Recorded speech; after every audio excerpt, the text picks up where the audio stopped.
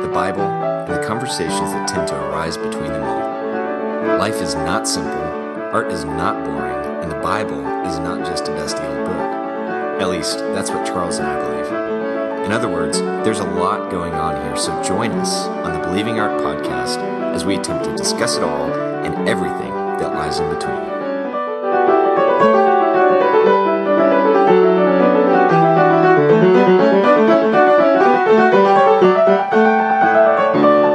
Were you going to start with the why should we talk about it? So Charles, I was thinking about this week.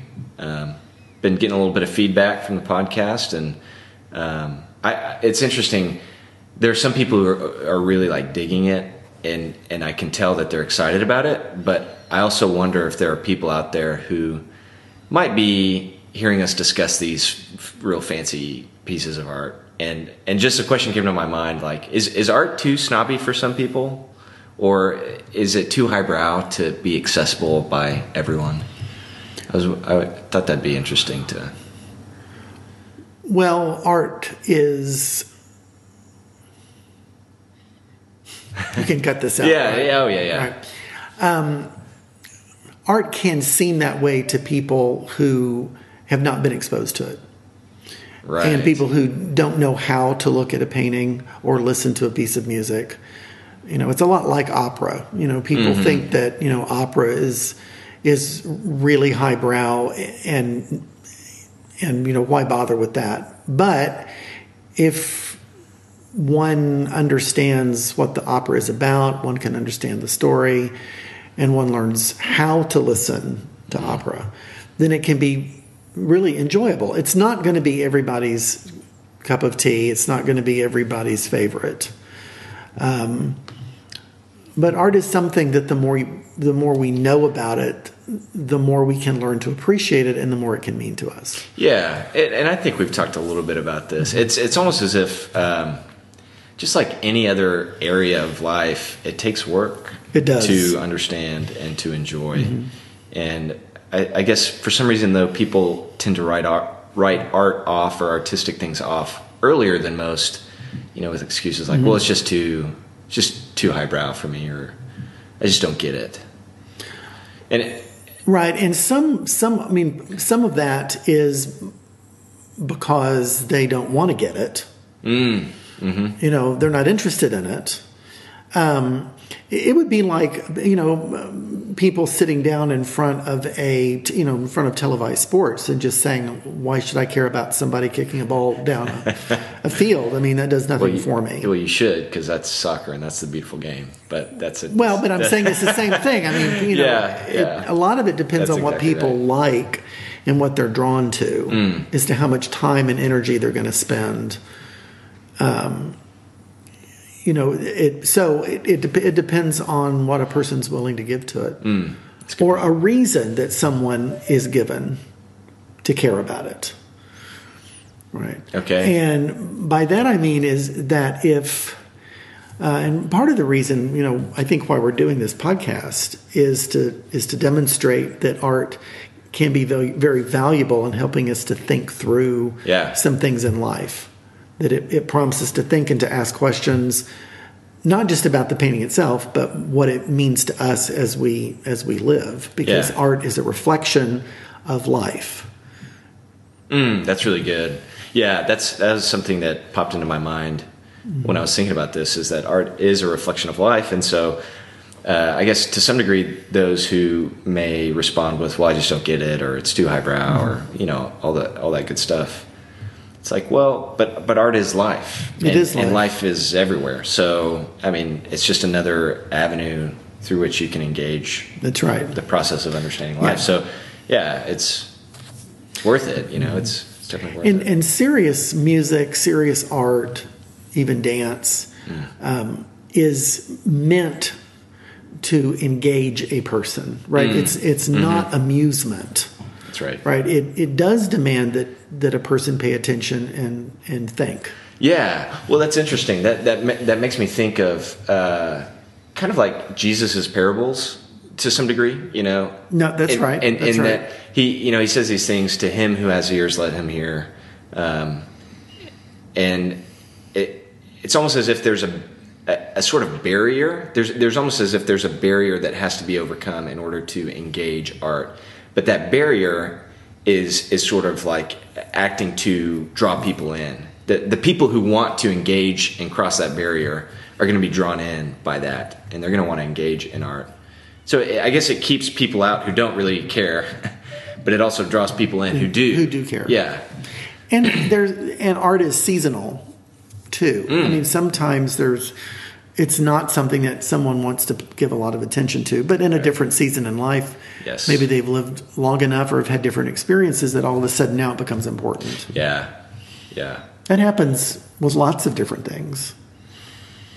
Yeah, the filling out experiences or finding that experiencing life gives you language and tools to revisit a piece of art that you previously thought, well, I just don't get it, or I don't understand. Well, and I think just the human condition itself, we are all prone to want to reduce the world and everything we see to something that we can understand. Yeah. And the reality is there's a lot of life that we can't understand. There's a lot that we haven't yet understood. And there's things out there yet to be explored. So there's a whole big world out there that is beyond where we are at the moment. And I would argue that art, and it's serious art, is meant to help us understand what is beyond ourselves. Well, certainly understand ourselves, but even expose us to what's beyond. Yeah, and that can be hard, and that can be very difficult, hard. which I guess makes sense for some people who maybe approach that notion and then are just not ready for it or don't want to engage it. Or don't have time. Don't have time, yeah. So, yeah, that's really good. I guess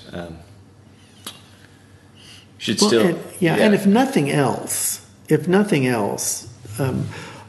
art can be enjoyed at many different levels. A painting can be enjoyed simply because of the way it strikes the reader on the surface, the colors, the subject matter, whether it's beautiful or not.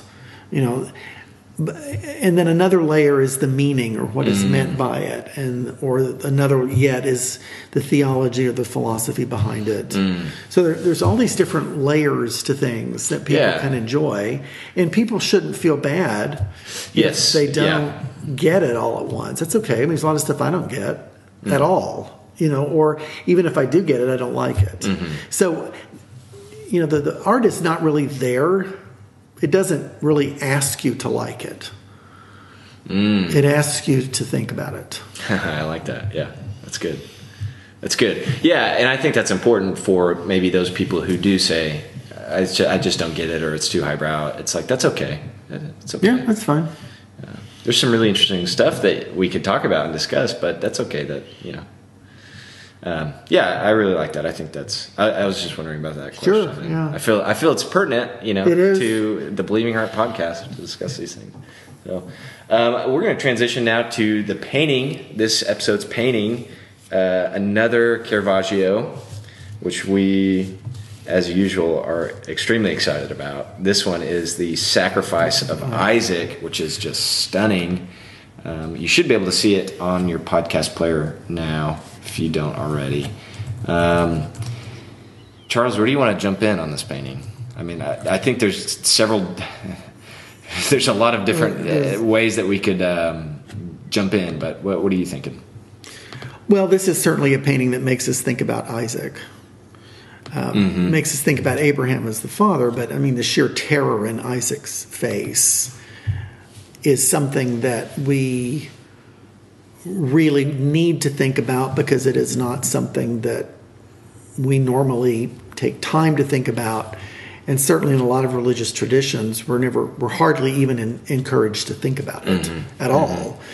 So the Caravaggio painting really draws our attention to what was Isaac experiencing during this ordeal. Yeah, and it's pretty horrific, actually. Yes, absolutely.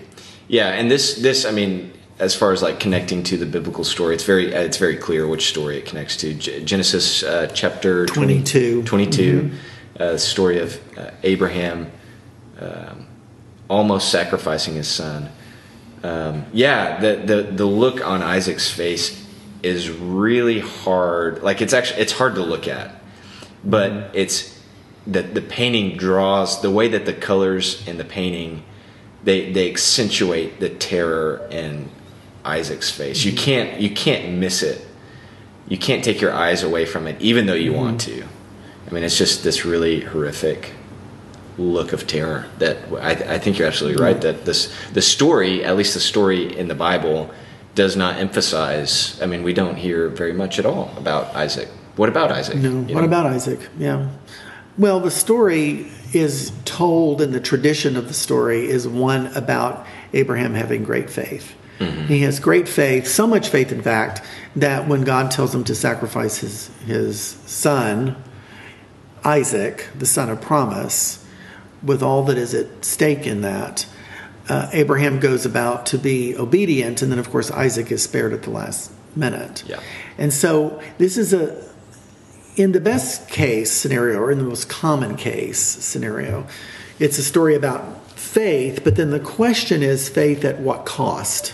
Right? And so, yes, Abraham on the surface is portrayed as being faithful in that he goes about to do this sacrifice. Mm-hmm. He's, of course, stopped at the end, and Isaac is spared at the end. But there is a cost to that experience. There's a cost to Abraham, but there's almost certainly, and the Caravaggio makes us think about this, there is a cost to Isaac. Mm-hmm. Right? A little noticed detail in the story is that at the beginning, Abraham goes up the mountain with his two servants and with Isaac, mm-hmm. right? At the end of the story, Abraham comes down with his servants, but there is a notable absence of Isaac being mentioned as coming down the mountain with his father. Right. Sarah dies immediately after the story. Whoa. And so there's this question about where is Isaac and why is he conspicuous by his absence?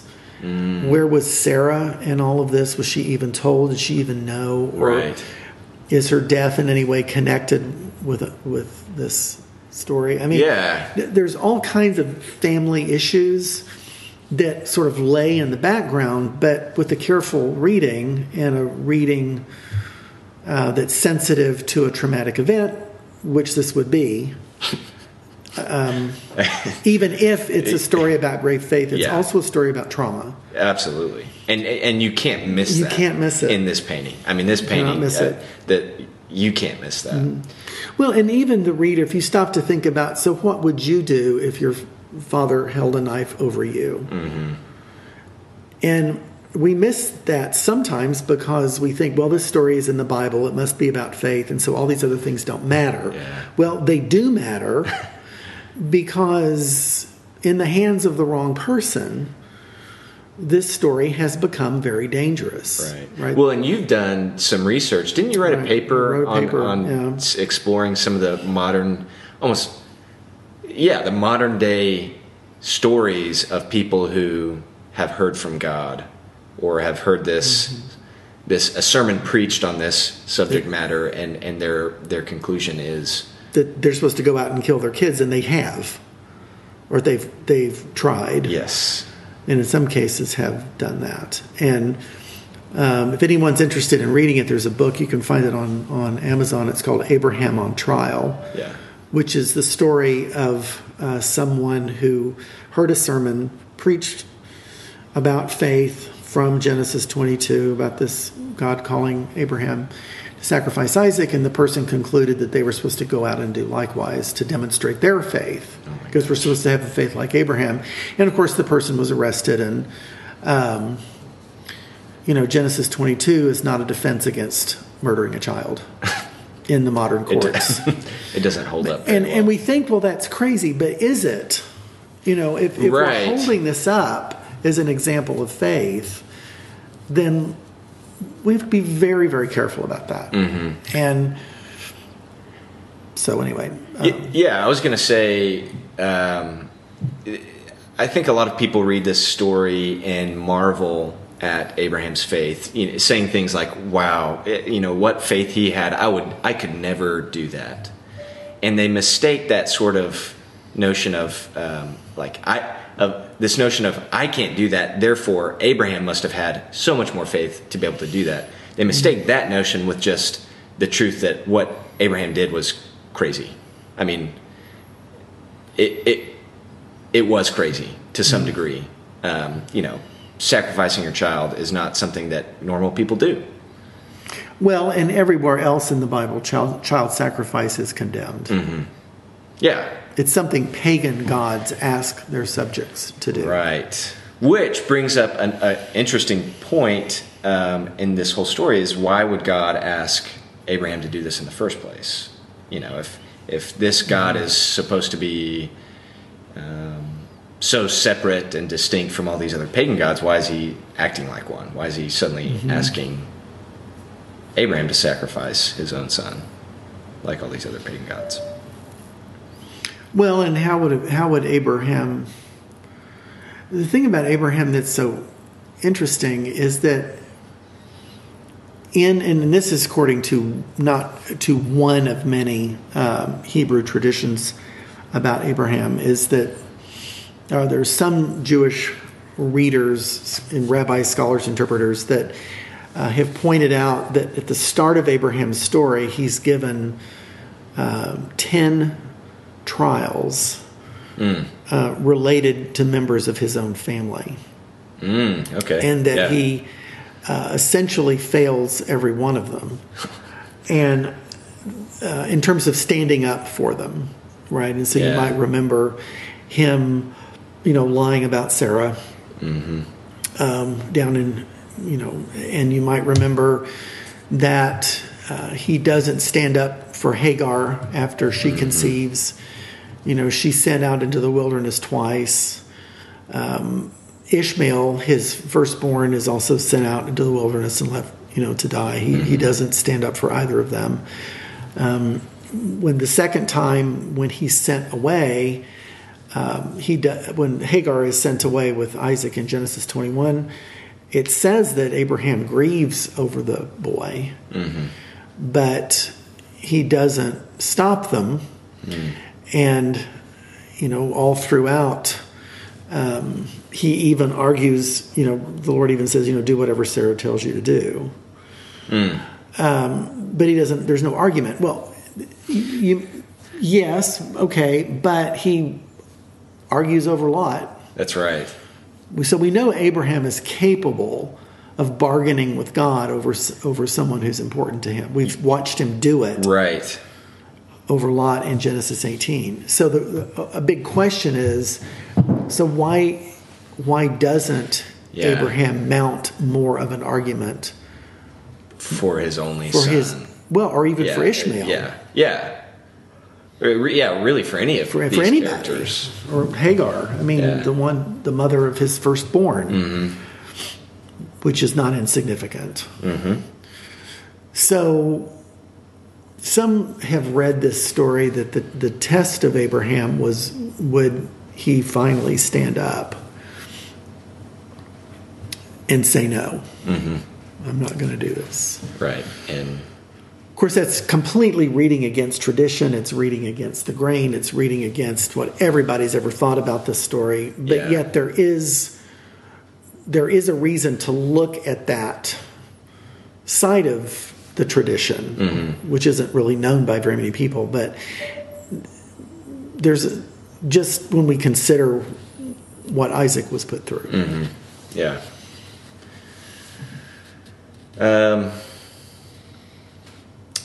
What else? Well, the other thing about Isaac is, in some way, he's the weakest of the patriarchs. Okay. Right? Exodus, I am the God of Abraham, Isaac, and Jacob. Yep. Right. Well, Abraham, has a fairly big name. Jacob, of course. The story of Jacob and Esau. And all of that long saga. But Isaac. We don't really know that much about Isaac. I mean, the biggest story we get about Isaac is the story of how his own wife plotted to deceive him, right, with the two sons. Yeah. Right? And so, Isaac is in many ways plagued throughout his life with not only deception by his own family, but attempted murder by his own father. Right. Right. So this is, I think Isaac doesn't, as a patriarch, doesn't really get very much attention. We're focused on Abraham. We're focused on Jacob. But Isaac, we don't really think very much. What about Isaac? Right, whose name means laughter, actually. Yeah. I keep coming back to that question. What about Isaac? Yeah. There's I wanted to mention this at some point. Soren Kierkegaard, who's a famous philosopher, he wrote this book called Fear and Trembling, and it explores specifically this story and the notion of faith and what it means to have faith. And what he does, which I think is really helpful, maybe for some of our listeners, and I know certainly for me, and really anyone who wants to sort of explore this story or maybe the different ways that Abraham could have reacted in this story. Kierkegaard actually sort of fictionalizes 4 different possibilities or 4 different responses that Abraham could have had to God's command to sacrifice his son. And one of them, he has Abraham get to the top of the mountain, and Abraham, not wanting his son to lose faith in the God that he believes in, Abraham believes in, Abraham almost denounces his own faith in order to protect Isaac's faith. He says something like, Isaac, you think I believe in this God. I don't believe in this God. I'm just, I'm going to sacrifice you like all these other pagan gods. And he does that in an attempt to protect Isaac's own faith in the God that he believes. So that's, Kierkegaard explores several different possibilities. There's one where Abraham doesn't take Isaac with him. He goes up alone and he asks God to forgive him for not, having faith. And so it's a really helpful way to sort of begin to explore maybe the troubles, the issues with this story that we're seeing this painting sort of bring out. Right. That's good. So we'll make sure to link that book, and then also the one that you mentioned earlier, Abraham on Trial. We'll make sure that those are you have access to those. So, and I think for a lot of people, there's a phrase that I'm trying to think of, and it has to do the lullaby effect, right? Are you familiar with the lullaby effect, or have heard of it? Yeah, talk about that. Yeah, so the lullaby effect is you hear the same story, or you hear the same thing presented the same way over and over and over and over again, that you just sort of become numb to the message or numb to things about the story that if you went back and read it for the first time would just be glaring issues. And I think this story in particular has been subject to the lullaby effect within Christian circles for a long time. The message is clear, as we've been mentioning. Abraham, what a great man of faith. And that's sort of the storyline, the headline that you get from. Well, and the New Testament reemphasizes that. Yeah, that's right. And so there's this massive lullaby effect. And what I love particularly about this painting is that it just sort of like puts a bomb to that. Right. You cannot.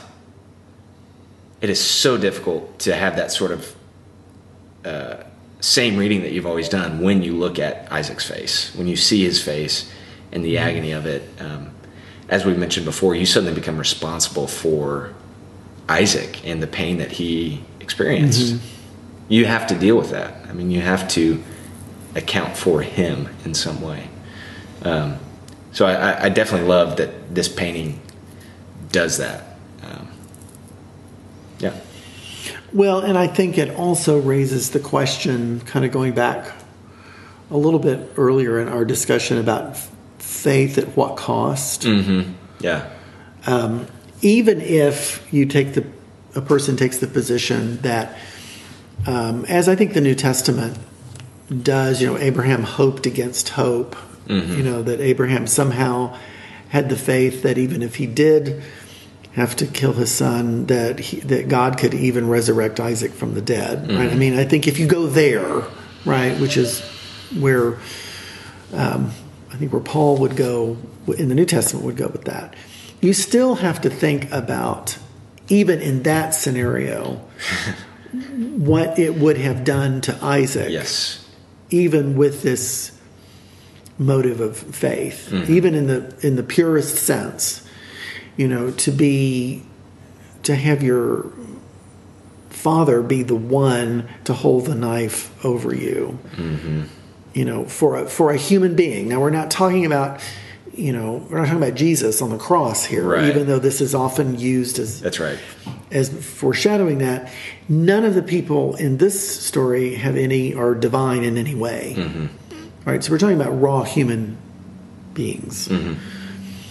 And so I think the trouble in this story, if I could even say the danger in this story, is how we talk about faith and trauma in same sentence. Mm. How do we do that? Yeah. How do we take into account and kind of bringing it down to bring it down to today. Yeah. Right. Yeah. I think let's not talk about mountains and knives. Let's talk about as someone who's been in ministry for a long time, right? Before being in academics, I was mm-hmm. Was in ministry for a long time. My kids in many ways didn't have a choice. Mm. About whether I went into ministry or not. Yeah. My wife and I went into ministry, and our children were young. They didn't have the ability to really have an opinion. But we're taking them into a situation that it's very difficult for children to grow up in ministry context because of all the things that they see and all the things that they're exposed to and all the ways that their parents can be treated wonderfully as well as horribly, right? And so we might have had faith to do this work, but does that mean that they had the faith to endure whatever hardships it would bring them, which it did, and inevitably does? Yes, right. So how this is a situation where we're talking about Abraham's faith, but given the age of Isaac, mm-hmm. how much could he have even known, or what kind of faith could he even have had? People assume, to get through this story, that he must have had this prodigious amount of faith. Mm-hmm. But the text never says that, mm-hmm. right? The other thing has to do with missions, right? When you decide to uproot your children, which a lot of people have done, because they have the faith that they're supposed to do this mission for God. Well, what happens when it winds up being terribly traumatic for their kids? Mm. Or what happens when their kids are put through things or exposed to things that the parents may be ready for it, right. but the kids aren't ready for it. So, there's a point at which people can say, well, God will take care of the kids, as if, it's true that you could say it's true that we can have faith that he will, mm-hmm. but that doesn't mean that the parent doesn't have responsibility for what they put the child through. Mm-hmm. There are two things happening. Yes. And you can't ignore either one of them. Yes. And so this kind of a story, I think, makes us think about that. Yeah. And we have to be so careful not to spiritualize it too fast. Okay. Yeah. Saying, well, it's speaking about, the father sacrificing the son on the cross. Yeah. Right. Well, okay. Maybe in a very detached literary sense. Yeah. That's what's that's kind of the way it's working canonically. But as a Hebrew story in the Torah in a Jewish text, the way it's used in its original context did not have that in mind. That's exactly right. Yep. Well, not self-consciously anyway. Right. Yeah. Yeah, I really like that application to today. I would be interested to. I'd be interested to hear some of our listeners' thoughts on like applications to today. I think those two, going into ministry or going into missions are really spot on as far as like the cost associated with the parent figure signing up for that cost, but then the sort of the child figure not really having a say or being able to assess any sort of cost associated with that. Well, and that of course, it's not just ministry. I mean, it can be in secular work as well. People make choices for their kids all the time. So, that same responsibility is still there. But, particularly when you're dealing with matters of faith, sometimes the stakes are higher. Yeah. And, it's almost, at least when I was growing up, it was kind of almost a joke.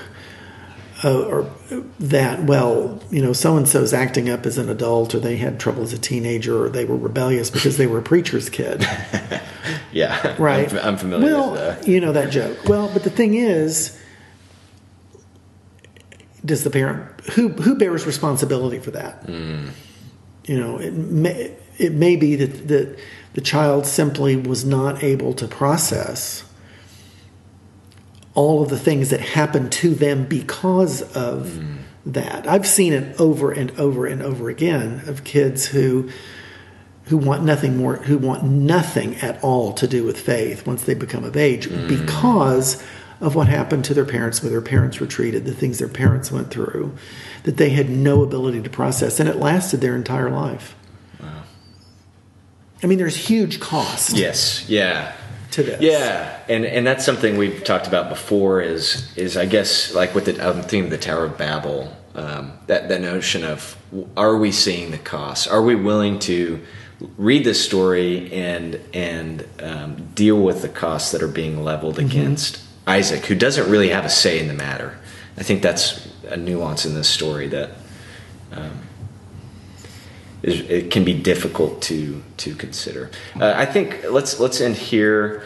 What questions, are there any sort of questions or final thoughts that you have of this painting or of the text that maybe you're wrestling with or want to leave the listener with? Well, I would invite the listener, if this painting has sparked interest or questions about Isaac, to actually spend some time looking up other artistic portrayals of Isaac. Okay. This isn't the only one. Right. Yeah. But how do other paintings treat this story, or how do other artists treat this story? I think it'd be something that, if I were hearing all of this for the first time, that's something that I might want to do. Yeah. And I think the other thing would be to sort of ask ourselves, as people of faith, how do the consequences of my faith impact other people, both for good, that's really good, and for perhaps not good. Right. How are other people affected by my faith? Because we're not in this by ourselves. Yeah, I think for me, we looked at this painting to touch some personal history with this.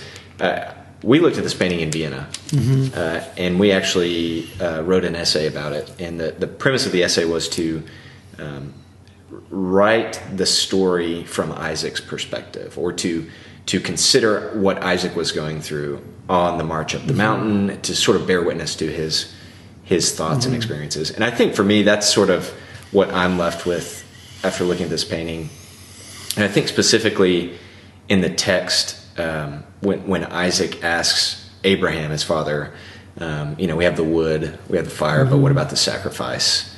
And then Abraham responds, well, the Lord will provide. I think for me, I would ask the listener to consider what would go through your head when you hear your father say the Lord will provide. As you're looking around and there's no sacrifice, but there's wood and there's fire, and you're aware that possibly there are sort of these child sacrifices in other cultures. What's going through your mind? What sort of psychological experiences are you undergoing as you're continuing up the mountain and you're with your father and he says the Lord's going to provide, but maybe you're starting to have doubts about that? I think I would ask the reader to try to enter maybe that sort of mental space, and I think that would continue to open up this story. So that's all I've got. You have anything else, or? I think that's enough for now. There's a lot going on. There's a lot going on here. Absolutely. There's always a lot going on. Well, thanks so much for joining us on this episode 6 of the Believing Art podcast. We will catch you next time. Catch you next time. Okay.